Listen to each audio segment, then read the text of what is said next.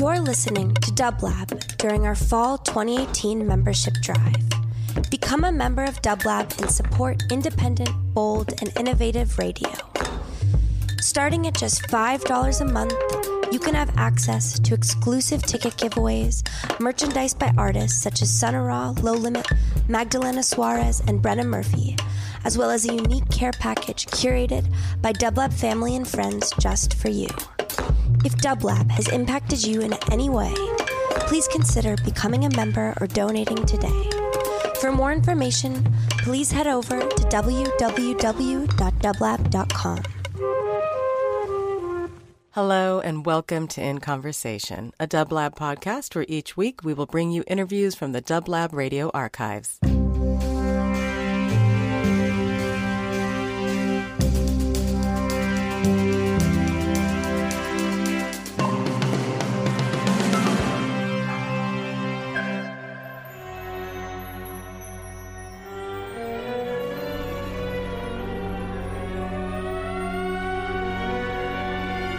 Alice Coltrane's intention was clear: spiritual devotion through music.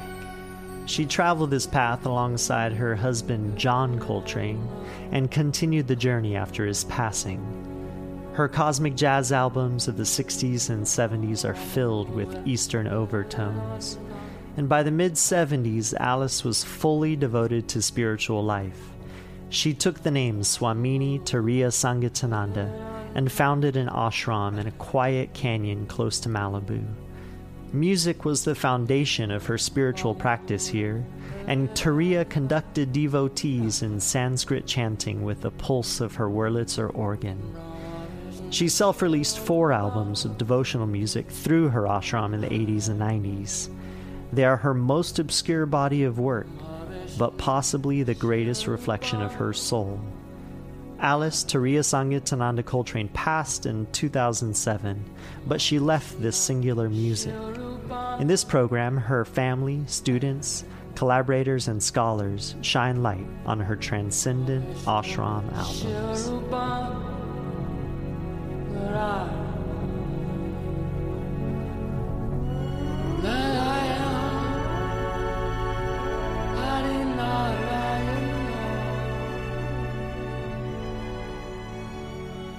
My name is Radha Bhattapasena Reyes. Swamini would be the spiritual aspect that a certain group of people knew Alice Coltrane by.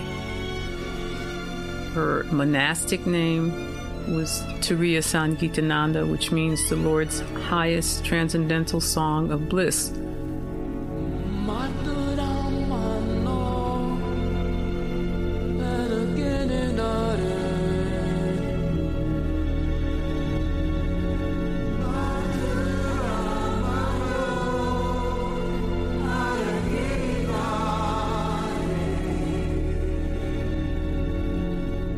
In the late 60s, after John Coltrane had left his body, she went through a period of spiritual reawakening. At that time, she was initiated directly by the Lord, but she didn't don the orange robes until 1975, where she founded the Vedantic Center.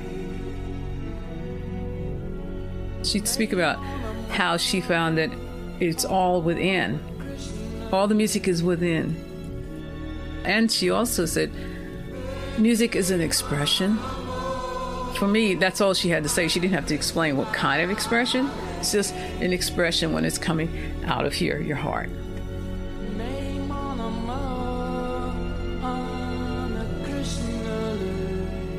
Bhajans, it's a Sanskrit word. It means soul chant. That's a super loose interpretation. You're chanting the names of the Lord. It's just keeping you always saturated in this God consciousness. Oh my God. They could go on for like 2 or 3 hours, and she would go like all over the universe. Sometimes you might have a spiritual heart attack where you could just cry and cry and cry, and sometimes you would get to the state where you couldn't sing anymore. All you could do is just say. And then Swami would explain, the end of all bhajan is mantra. Even if you don't believe it's going to help, just by saying it, it will help.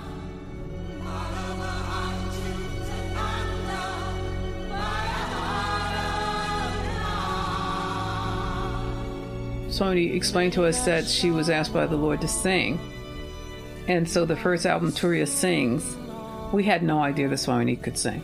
Until one very auspicious morning, like at 4 a.m., she went around and she had us all get these cassette players, and she slipped a cassette into each of our cassette players. It was sitting outside, and we listened, and we did not know who it was singing. We thought, one person thought it was a man singing. We just didn't know it was her. Somebody explained to us that her voice was what really the soul sounded like. It was so wonderful. It was just exalting. I've never heard anybody who would just sing with such absolute devotion to God.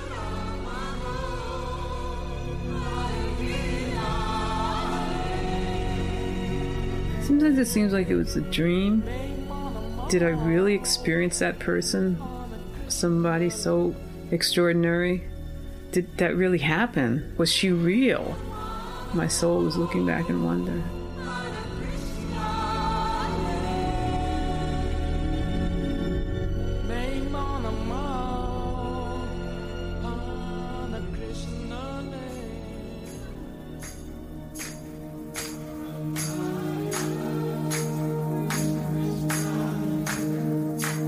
My name is Varun Soni. I'm the Dean of Religious Life at the University of Southern California. Alice Coltrane has a significant religious legacy. We cannot really understand her impact without thinking about it through the lens of religion and spirituality, in addition to understanding it culturally and musically. We should study Alice Coltrane in the same way we study other religious figures. She reminds me of the famous quote by the French theologian Desjardins, who said, "We are not human beings having a spiritual experience. We're spiritual beings having a human experience." And I felt like the human experience for Alice was her music, but it was human in so much as it connected her to her spiritual life. And that is what Hindu theology is. Hindu theology is predicated on the notion that we all have a personal individual soul, but that's reflecting a larger divine soul or a cosmic consciousness. And so there is the personal or the human in all of us, but that's actually a reflection of the cosmic or the universal. And for me, Alice's music is a way of going through the personal or the human to get to the Godhead or cosmic consciousness. And music served as that vehicle. Sound is right at the center of the Hindu religious tradition. In the Western context or in the Abrahamic context, we say in the beginning there was God and God was the Word. Well, from the Hindu perspective, in the beginning there was sound, and that sound is Om. It's the sound of universal consciousness. That's the sound of creation and destruction. It's the sound that connects consciousness together. And it's the sound that is God. It doesn't represent God, it is God. Alice probably thought of her music as channeling some kind of cosmic or divine consciousness or universal sound into something that humans could commune with and consume as a way of connecting the human with the divine. So the way that I think Alice approached sound was very much authentic within the tradition, all the way back from ancient times, where liberation was dependent upon mantra recitation and then later through congregational singing. My sense is that her music was personal spiritual transformation and devotion. It was a reflection of her spiritual practice, and it's a way for us to think more about where she was spiritually in her own life. It's almost autobiographical.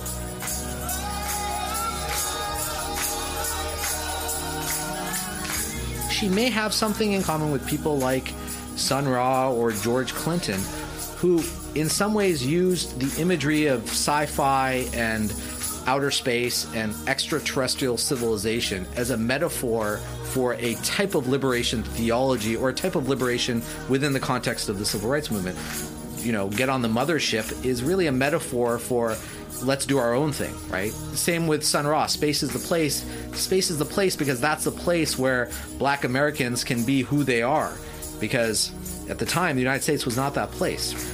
And I think where George Clinton and Sun Ra are pointing to outer space as a metaphor for where marginalized people can be authentically themselves, Alice is pointing to inner space. They're looking to the stars. She's looking to the universe inside of her.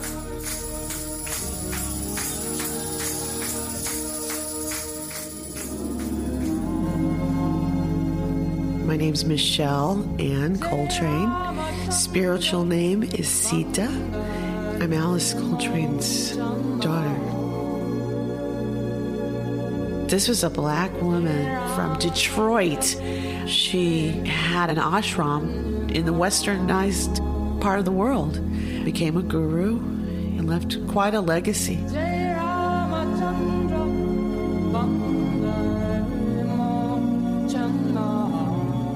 She loved the organ because she was orchestrating, so she had the ability to not only use both hands, but she was using her feet. So to sustain those bass notes and then now a chord, and then with the right hand doing lines and runs, it's just amazing to see that, because she's kind of bouncing around on the organ. Never seen my mother smile so much. And she would stand up, and that's how we knew the concert was over. She's got her foot on the pedal, and then it would still sustain after, like, boom, you know. It was awesome. It's like almost equivalent to smashing the guitar or, you know, throwing the mic down.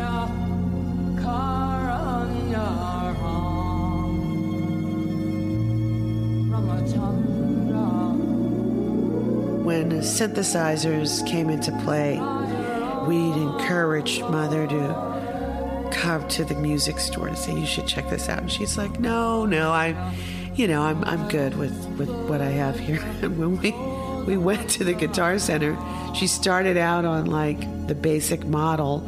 A few people were kind of listening, and then she kind of went up to the next model, and a few more people started to gather on it.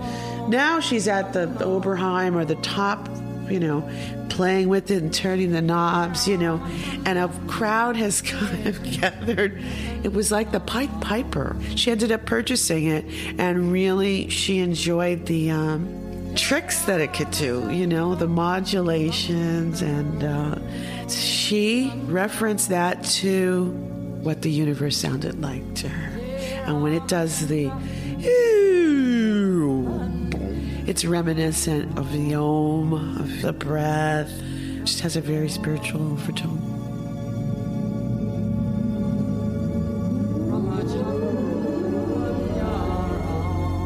She wouldn't have said she was a singer. She just had to do it. She had to be the one to do it. I had never heard my mother sing like that before. And all of a sudden, and this music came along, and she added her vocals on it, and they're pretty sturdy. I just thought it was such a surprise.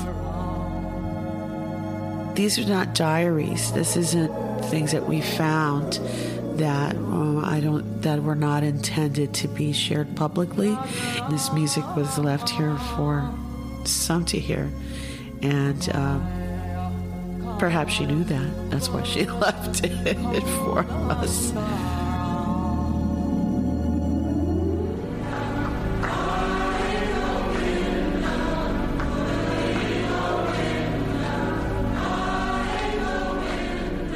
My name's Purushottama. Most people call me Purusha. Music played an important role in Swamini's spirituality and what she was teaching us. Right from the beginning, we started chanting. The chanting was congregational chanting, and Swamini would play the organ, and usually it would be like one person would lead and everybody else would respond. Some of the elders used to say, God loves it when we pray, but really loves it when we sing.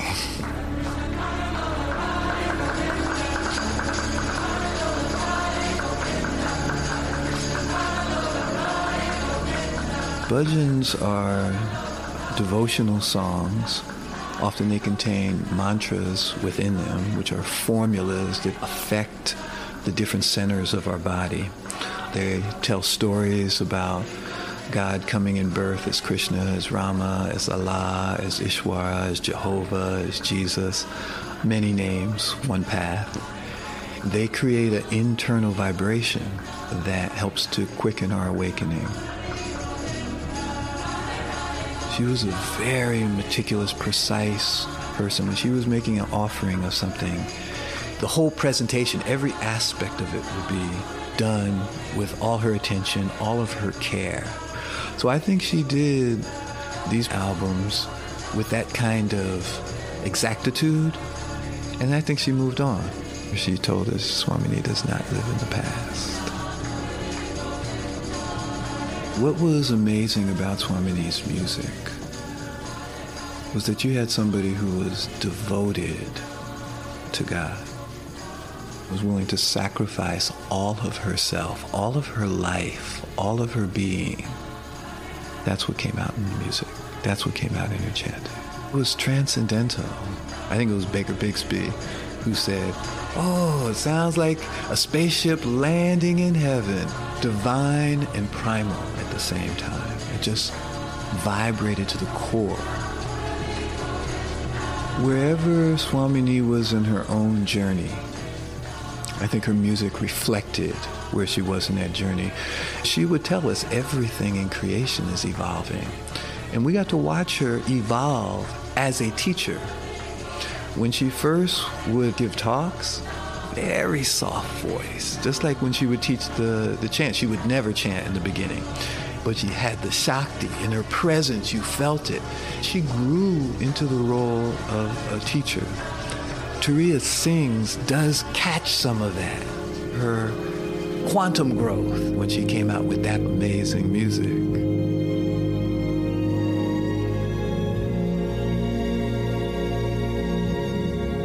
This is Ashley Kahn. I'm a jazz writer, music historian, was able to spend time with Alice Coltrane on multiple occasions.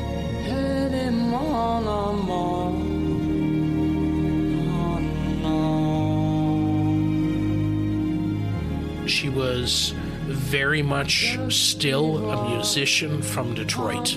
She remained true to a lot of stuff that preceded her pursuing a life of spirituality that eventually led her to form an ashram. And to her, it must have been much like it was with John Coltrane. The idea that all of this stuff is connected, that it makes sense, that there's a flow between the music and the spiritual pursuit that comes from the East.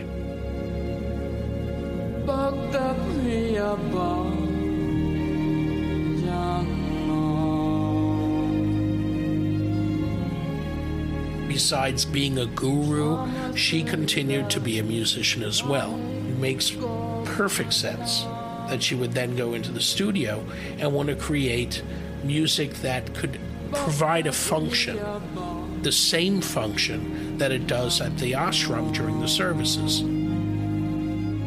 The African American element, the idea of that blues note in some of the singing, a certain jazzy sensibility in some of the solos are really compelling within this context. And the fact that she inserts it into this music is part of her genius.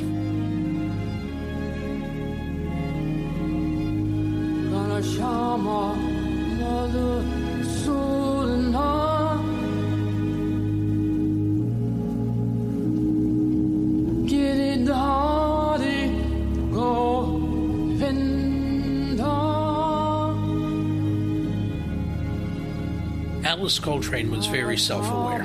She did not look upon these recordings in the same way that she would commercial mainstream recordings.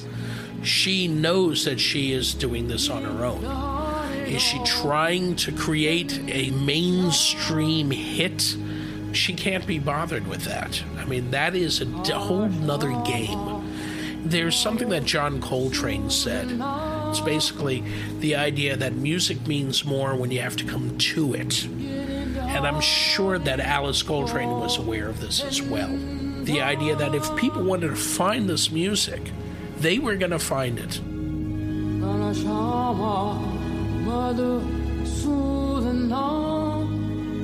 Alice Coltrane was not just a woman, a jazz artist, an African American, a spiritual leader, an explorer.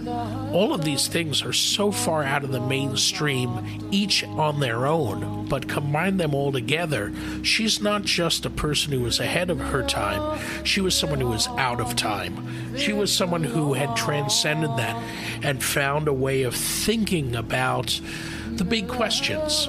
in such a way that all these temporal concerns and focus just didn't matter to her nearly as much as it did to many other people. So when I say out of time, I mean someone who had disengaged from not just the rat race, not just the day-to-day stuff, but the whole idea of where do I fit in and where is my music going to make sense within this lineage. She had disengaged from that. And it's very clear with the devotional music that she was doing in the 80s and into the 90s that this was her priority.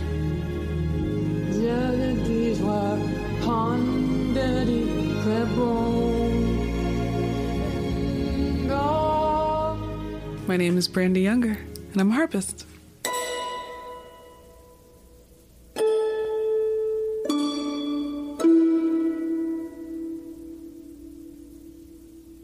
She's created sort of a genre, taking every influence, her background from Detroit church, Baptist, and jazz, and the Hindu religion, and it's pretty genius. It's her own thing. It's very clear. And I don't think a lot of people realize that. Like, she's created her own hymn book, her own song book, her own style.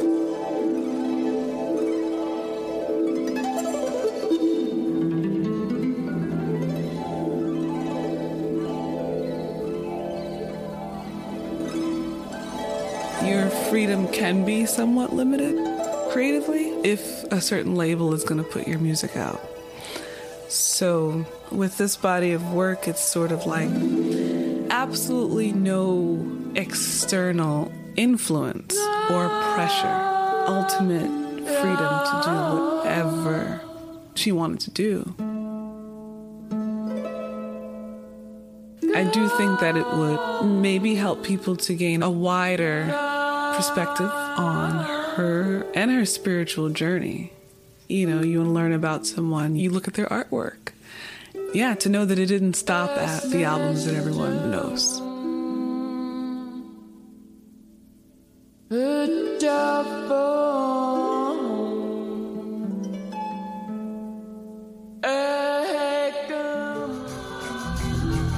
I am Stephen Ellison, also known as Flying Lotus. Alice Coltrane was my aunt. Some know her as Alice Coltrane, some know her as Turiya Sangeetananda, but to me, she was auntie.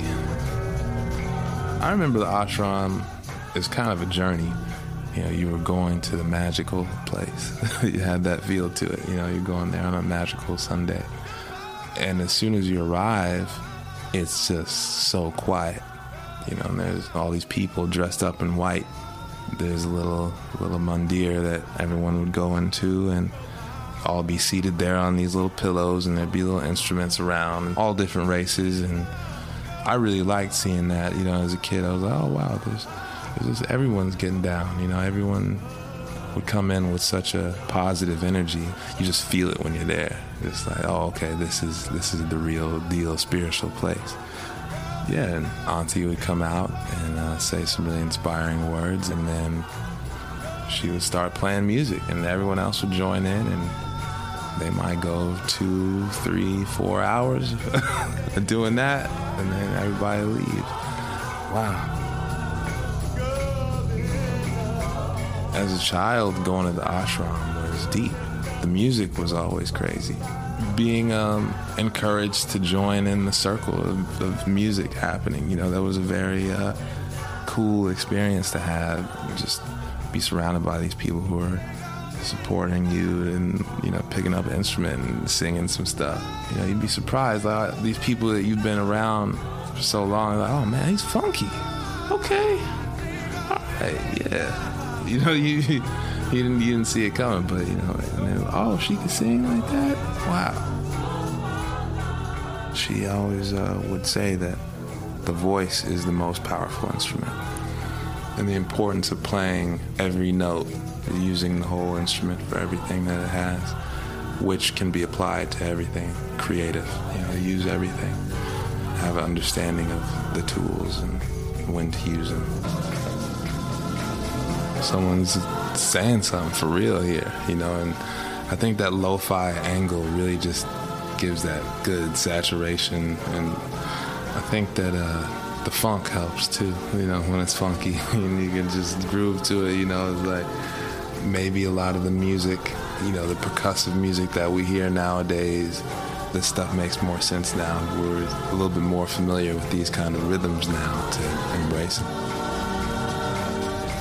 I think that she felt she had to do it. I don't think she ever tried to, push it to be a big thing. And I don't think that when you record this kind of music, you can't come from that place. It's more so like, if you are seeking this kind of thing, it's available to you.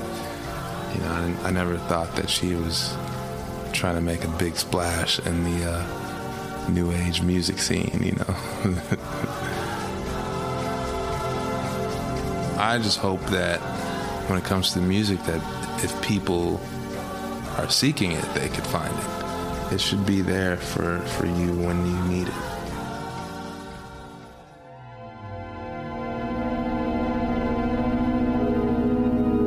I'm Shankari Adams, a student of Swamini since the very beginning of the ashram.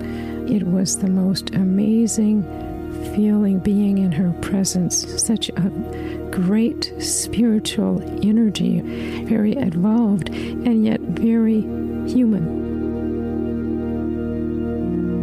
She said, what everyone is looking for out there, you're not going to find it out there, because the bliss that you're looking for, it's in your soul.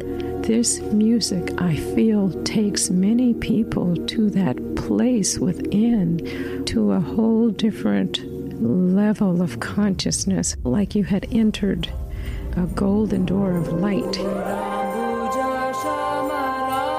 She often talked about the creative power of the sound vibration, that Om was the first sound.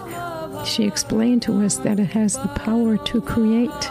That sound can create matter. The mantra or the chanting has the power to change the thought forms. I recall times when the chants were going on, and it seemed as we chanted, fewer and fewer people were chanting. And then sometimes you would just hear the organ, because people had just transcended. Then Swami continued to play, and sometimes the chants have turned into a meditation, like a journey. We get a chance to really hear her voice. At first, I remember us listening. Some of us said, "Who is that?" It was beautiful, but it's like, oh, Swamini she really has a voice.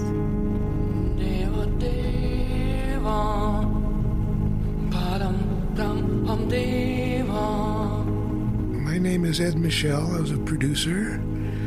My time with Turiya Sangeetananda Alice Coltrane was spent with her at Impulse and later at Warner Brothers. It was an unbelievable experience. Decisions were frequently made by her going home and meditating and refusing to give me an answer until she'd meditated long enough, which was exceedingly frustrating sometimes, but always satisfactory in the results. She asked me to make an impossible edit in a free section of music. And I said, it's beyond my musical capability to decide where the edit should be, so you got to help me. She said, well, I'll go home and meditate on it. And she came back to the studio the next day and she said, very interesting. She said, I meditated last night and I spoke with the father, which is how she was referred to John Coltrane, and Stravinsky. And they were very helpful. Here's where you want to make the edit, right here. And I said, it won't work. I'll do it, but it won't work. And it worked. And that's the only time I got assistance from John Coltrane and Stravinsky to make a tape edit. She was a powerhouse player. She used that Wurlitzer more like a synthesizer She played it as though it were a woodwind. I don't know anybody who played keyboard like that except maybe Sun Ra. And they used it as a saxophone section that could all improvise at once. She could make it talk.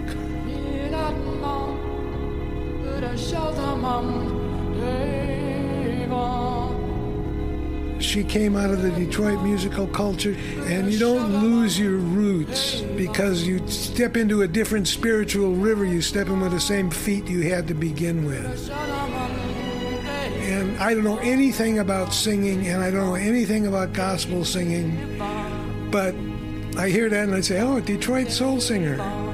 The pulse is in her voice, and it's clear and distinct. It's unmistakable. She carries her own drummer internally. I'm Surya Bhattacina, a kid of the Ashram. I grew up on Sayanatam Ashram.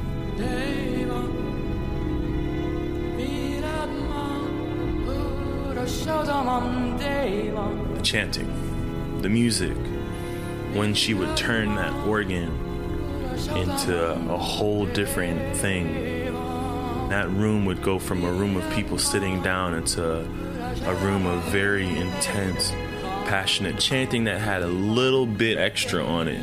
Since we did have so many people that were raised in different areas of music, whether it be avant-garde, whether it be from the church, all of that would be mixed into one room, singing in Sanskrit with inflections of singers that had obviously sung a lot of hymns in their life, with one organ and a lot of drums, tambourines, shakers, all of this going on with her leading us. And that was where time would stand still.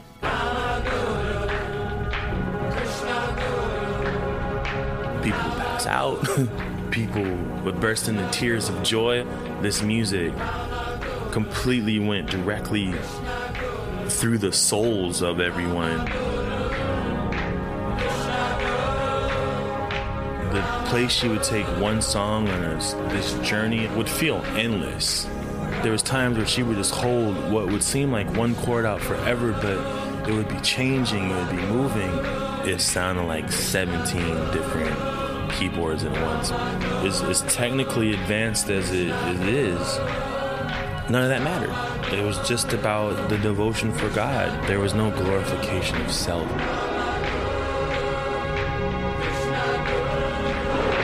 When somebody first listens to that, it's like, hold on, there's number one, not one word I understand. And there's not necessarily a typical Western backbeat. You know, you're not, okay, I'm going to latch on to the 2 and 4 and figure out this music. And no, you're going to be a little bit tripped out if you hear a tabla and an organ and an OB8 synth in Swami's voice singing in Sanskrit. And I caught myself a few times head bobbing, like, what am I listening to? Like you would like a beat that Dre made. This is so good. It rocks so well. I'm thinking you got to be about it to get to there. You got to be about that devotion, which was most apparent through these recordings.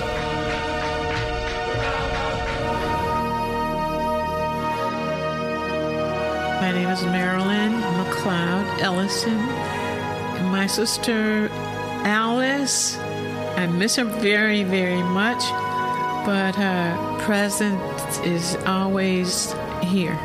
So that makes me feel good. But she was a beautiful person and a spiritual person. I think I don't want to talk too much more about it because it gets a little touchy, but I loved her very much. She's my inspiration. After she got with John, because he was definitely spiritual, she got really deeper in it. I feel like she just said, this is what I'm going to do as long as I'm here on this earth. That's when you start knowing what somebody's about, you know, what's their main priorities in life. After she got the ashram, I would take her every Sunday. I liked going there too because you're away from what you do normally. It takes you away totally from that.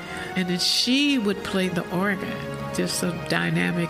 And it would just put you in such a beautiful mood. Oh, God. You know, myself and her daughter, Michelle, we both were at the hospital. I was in the bed with her, and she would like drift off, like just close her eyes, and then she wake up, and she close her eyes again. And then when she woke up this last time, she started kind of laughing. She said, "Oh, I seen Swamis, one of the Swamis in India. He was at the train station." And she was smiling and kind of giggling and stuff.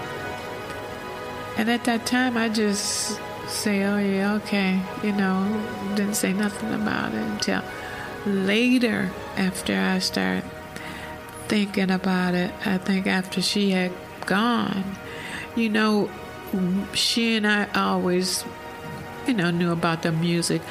And it used to be a song about get ready for the train or something like that, you know. And when I thought about that, I said, maybe that was what she was talking about, you know. It had to be. I haven't told too many people about that, you know, but I just like she was happy about the whole thing, you know. She said, "You know, I saw him. He was at the train station." That's the last thing that I remember that she said to me.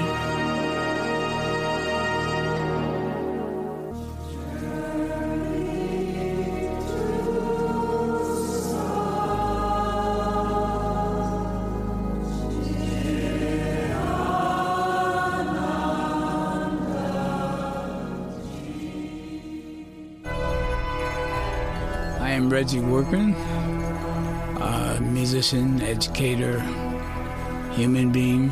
I have had the pleasure of working with the family of Coltrane, knowing John since he was very young in Philadelphia. We lived through parts of life where we made some music together. I was a close friend. During those years, there were many people who were awakened. The way John was able to reach out, do what he did, study as much as he studied, achieve as much as he achieved, he sure had his ear to the ground. And I'm sure he had his ear to the ground when he and Alice met. And I think it was a beautiful move that they made music and family and links to eternity. She was very, very luminous, beautiful, warm, knowledgeable about the vibrations of people and what they stood for. She didn't talk about it very much, but you could feel that she could feel and that she knew. That woman could reach some heights with the music that very few people could reach, and I'm sure that was because of her spiritual being and her understanding and learning. She was one who would listen and put the notes and chords in place that they were needed. She was a master of that. She loved the wordage of organ. So what she could do with that organ, the way she could express herself through the notes, and the way she found a method to make the notes bend and make them sound like John's soprano saxophone was amazing. I had so much pleasure realizing that, being a part of that, and hearing that sound with her. That was unique. I believe that as the universe evolves, that different messages will come to us. Her music was before its time, and therefore a lot of the people were just not ready to understand it. As you move, as you evolve, the obstacles that cause you not to hear or see certain things, you can see beyond. One thing I hope for is that the spirituality of her music will reach more people, and when it does, that those folks that it does reach will be awakened by what she has put into the music, what message she has put into the music. That can be said of almost any era of music and great creators that we come by, and she was definitely one of them. My name is Baker Bixby. I was an audio engineer for Turiya Sangeetananda, also known as Alice Coltrane. I did the bulk of her recording, starting with Impulse Records, and then after she became a Swami, some of her own material through the Ashram. You can hear it sounds like a traditional Indian chant, also has what sounds like Baptist church singers. She attracted to her group of students a lot of musicians that were professionals in their own right and had their own music forms, and she didn't shy away from adding those influences into her compositions.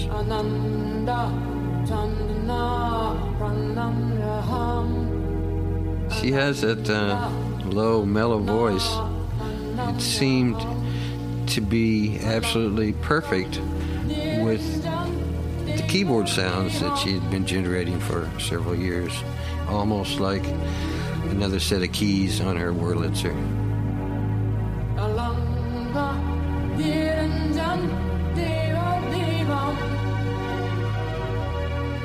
Certainly none were more unique than Alice Coltrane. She understood that music was God's language. It was a universal language, that you could speak it and express all the human emotions available to us on earth. So it was a way to communicate without specific religion, and it didn't matter what your language was. You could reach people worldwide in a musical format. She did have a spiritual insight that's not available to most people on this earth. She was probably the most extraordinary person I ever met in this life.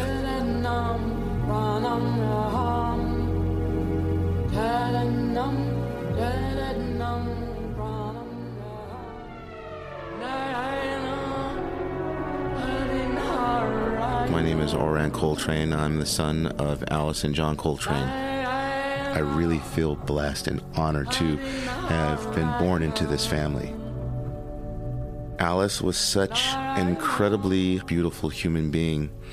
She had no ego whatsoever. She is a living example of what a person can accomplish when they're dedicated and true to themselves. That's what we're striving for. And this is a person that really got what she wanted. The reason this music has that appeal, it transcends language. Somehow you hear the essence behind it. You know there is something special about it. It's like finding something very unusual on the earth that isn't supposed to be here.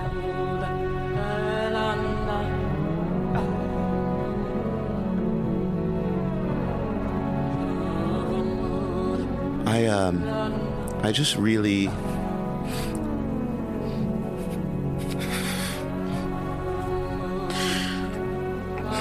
I knew there was something great happening with her.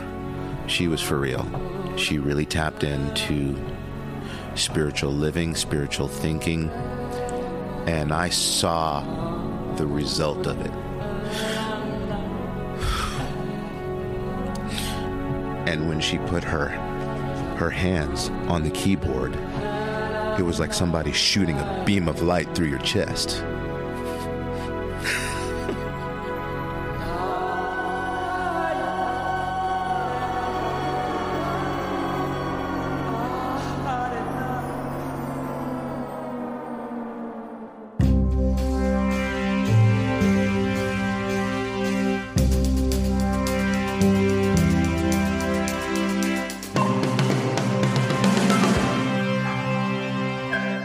In Conversation was produced by Dublab, a nonprofit radio station broadcasting live from Los Angeles since 1999. Sound editing and theme song by Matea Baim. For more programming, visit dublab.com. And thank you for listening.